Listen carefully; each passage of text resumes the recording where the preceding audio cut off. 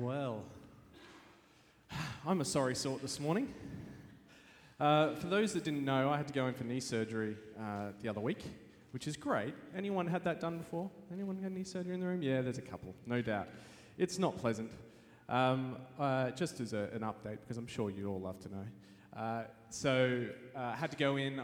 I played soccer for many years at a high level. I was still playing A-grade men's indoor soccer, futsal, last year. But eventually my knees have got to me. I've gone too far, I've pushed them too much, and I've had ongoing cartilage damage and different things happening in my knee. So I had to go in and get it all looked at, and my doctor tells me that I'm 6 weeks on crutches. Painful. I have a 9-week-old too, so that's good. Luckily my wife isn't on crutches, but otherwise we'd be shot. It can't stop me from doing most things, which is good, and thankfully I can still do a lot of the things that I normally do, and I can... Yeah, can't ride motorcycles, that's all right. So no motorbike. But I can do a lot of the stuff that I have done in the past, which is great. I just can't go running and can't run around and do different things.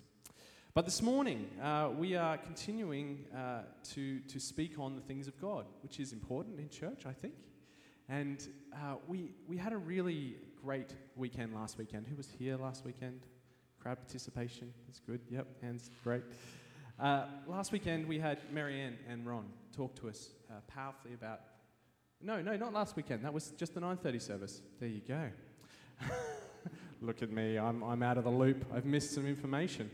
But the last week we had a gap in our sermon series. We'd spoken the previous weeks about the book of James. And this week we're starting a new series. We're starting the book of Hebrews. You would have had the reading up there. But before we jump into Hebrews, I thought it was important to talk about the gospel reading this morning. It's a powerful one, and it's a tricky one in our modern society. It's one that requires us to look at our lives in a way that is sometimes quite challenging and quite difficult. And it definitely is against our current standards and beliefs and practices of a lot of what society accepts, particularly about marriage. And one of the things that I think is important, and I just wanted to touch on this before I get to Hebrews, is that Jesus is always about the heart. He's always about what God is doing inside of the individuals. I think it's important for us whenever we read really difficult passages of Scripture, particularly the Gospels, when Jesus is talking, that we understand that Jesus is talking to the heart of the matter, and he's talking to our hearts, and what is wrong with the human condition, and what is happening with us. He's not talking about the legalism always of what is going on in our lives. Don't get me wrong, I believe in the sanctity of marriage. I believe it is super important, and I believe that it is God's representation of what it is that he does in us and the imagery of Christ in the church. But I want to talk on a deeper level and just mention the fact that Jesus is talking about what happens inside the individuals. Hear me right. I'm not saying there is anything with marriage or divorce or anything like that I'm trying to be contentious here. All I want to say is that Jesus always talks to what is happening inside of the individual, what is happening in the life of the people. He's not legalistic. He is the fulfillment of the law and the truth that stands within that. And so when it comes to the difficult areas of what happens in the lives of us, what happens in the lives of weddings and marriages in life, Jesus wants to talk to us as individuals in the heart, and where we stand before him, and where we stand in marriage before him, where we stand as people. So I just wanted to say that to start with, because it is a very, very important passage of Scripture, and it's one that we need to know that Jesus is speaking through and to us in. If you want to talk to me about that, I'm sure some people might want to. I just felt this morning that I should address it because it was the gospel passage this morning.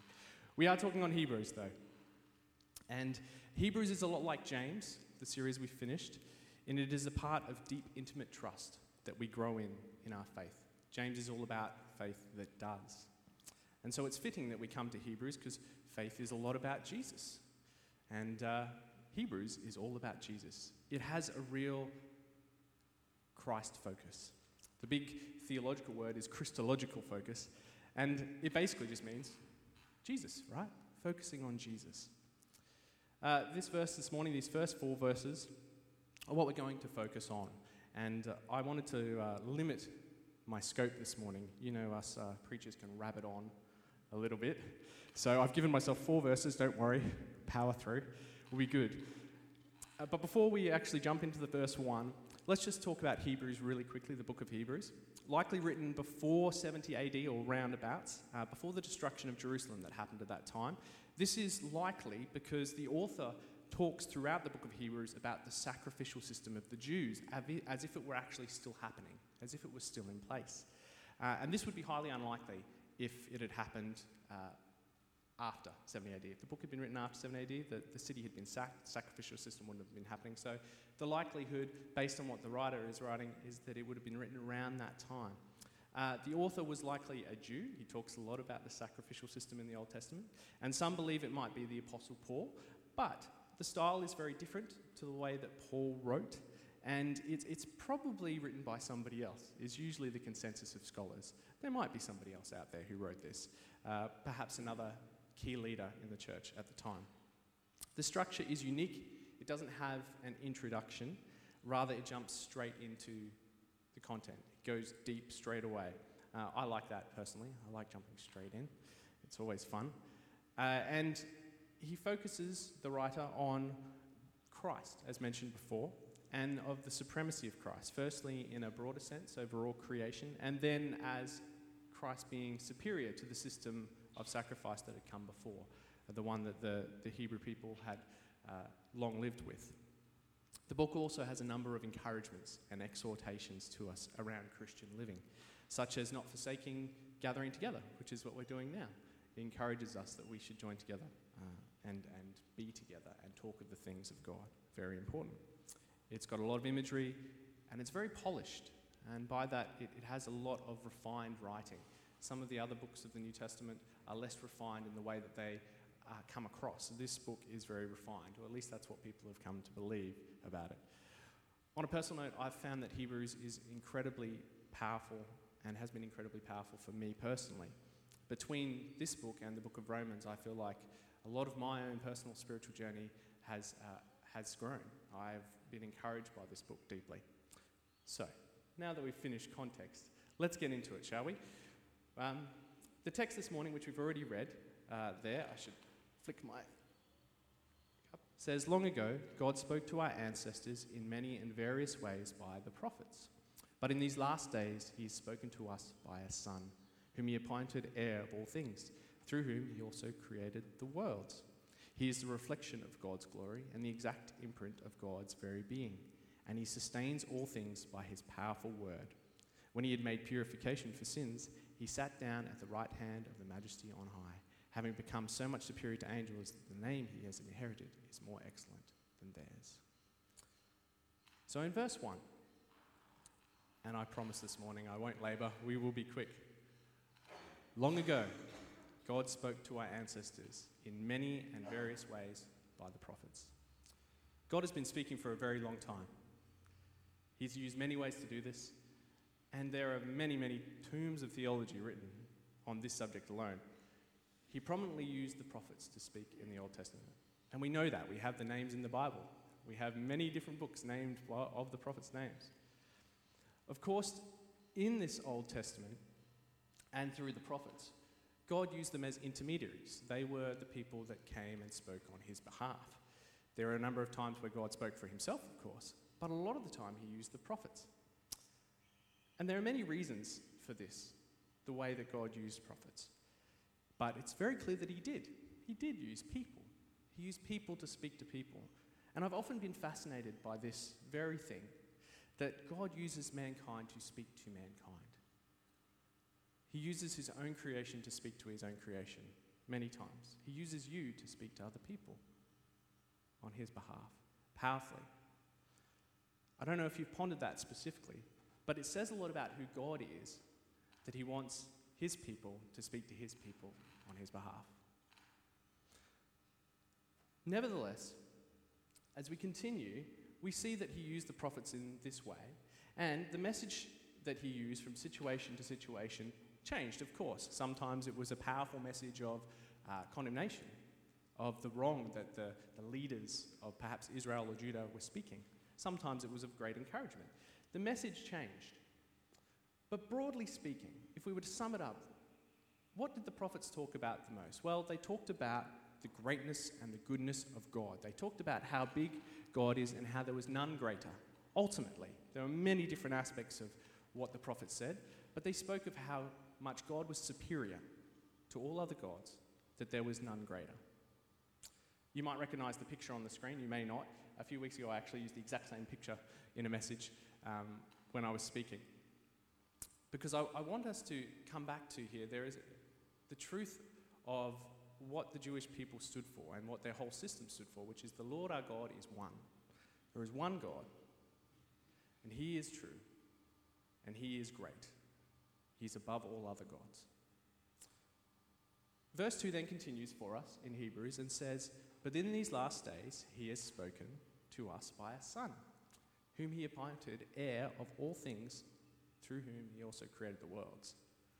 That is a powerful thing to say if you're a Jew in this time, to say that God is speaking now in these last days by a Son, and that Son, in fact, was how He created everything. God speaks to us by this Son. Not that the prophets didn't do their job. I don't think that's what the writer here is getting at, but that a new and better way had come. God was speaking in a new and better way. And I think it's important to look at why this is better. Why is it? What makes Jesus better? What makes Jesus so qualified to do this? Well, it's pretty simple, really. He's qualified as a son. As the Son of God, uniquely qualified to talk to us, uniquely empowered to talk to us. As the prophets spoke, they were God's children in one way, but not in the way that Jesus was a child of God, with the divine impartation that came with that, along with His fully human participation. And that's a unique qualification of Jesus, fully man and fully God. The church, for many, many years, stands on this truth that Jesus was both in one, two in one, fully man and fully God. And He was also uniquely qualified as the heir to receive all that comes with that, knowing that He is the reigning, incoming, and standing King. And He is qualified as creator. Who else better to speak to mankind than the one that created it all? This is why Jesus is uniquely qualified. He's qualified as a son, He's qualified as an heir, and He's qualified as creator. And this is where it actually gets really, really good, and I get very excited. Please forgive me. I'll probably get overly excited at times. He, Jesus, is the reflection of God's glory and the exact imprint of God's very being. And He sustains all things by His powerful word. And when He had made purification for sins, He sat down at the right hand of majesty on high. Jesus is an absolute reflection of God's glory. He is even more than that. He is this exact imprint. And the Greek word here is actually character, like you would see a character on a page for us, we like to think. He is such that when a carver would make an image or a likeness, it would be exactly the same. A complete reflection, exact imprint. More than this, Jesus is the imprint of God's very being, and that's really deep. The word being here is one of the most discussed words in all of Christendom. You may not have heard of this before, you may have, but the early Christian councils argued and discussed this word. It's called hypostasis, and it's the meaning of what is God, the meaning of what is being. So if Jesus is the exact imprint of God's very being, what does that mean? It means it's the exact substance, the exact essence. He is exactly the same as God. And this is actually a really big deal. Jesus is not something separate to God. He is God. And He sustains all things by His powerful word, this verse tells us. Everything we have ever seen, everything we will ever see. Everyone around you in this room, every stone, Jesus sustains by His word. He paid the price for purification. He paid the debt for your sin and my sin. And He sits down at God's right hand. And that's also a powerful picture of the authority He's been given to sit at the right hand of God. It was always very important in ancient times who sat at the right hand of the King. Jesus is God is what the writer is saying. He doesn't come right out and say it, but he definitely says enough for us to know this is exactly what he means. We're sitting in church this morning, and this might not seem very radical. It seems pretty normal, but it was radical at the time for the writer to write this. It's important for us to see today. Jesus is God, and all that we need to know to live our Christian life is found inside of Jesus. And that's easy for us, 2,000 years later, as followers of Jesus to understand, but the connection, particularly for the first century Jews, to see this, that was a radical thing. The next few chapters talk a lot about this, of course, and I do want to put out a challenge here. People like challenges, everyone loves a challenge. Go home and read Hebrews. Go home and read Hebrews. You may have read it many times before, but while we're doing this series in church, make it your mission. Make it your homework. Don't worry, we won't call roll call next week. Put your hands up who'd read Hebrews, but go home and read Hebrews. Do yourself the benefit of spending some time reading through this book as we talk about it as a church. Put a reminder on your phone, perhaps. It's the one time usually in church you're not allowed to have phones or anything. If you have a phone, put a reminder on your phone. I don't know if anyone wants to do that. Write it somewhere. Stick it up somewhere this week. Read Hebrews. So, we see that he continues on, the writer, saying, having become as much superior to angels as the name he has inherited is more excellent than theirs. Jesus has inherited the name of God because he is God. And if you do miss everything else I say this morning, hear this part. Jesus is superior, not only because he is a superior messenger, but because he is the message to humanity. Ultimately, Jesus is the message to humanity from God. If God is speaking, the message he has for humanity today is Jesus. He's spoken to us.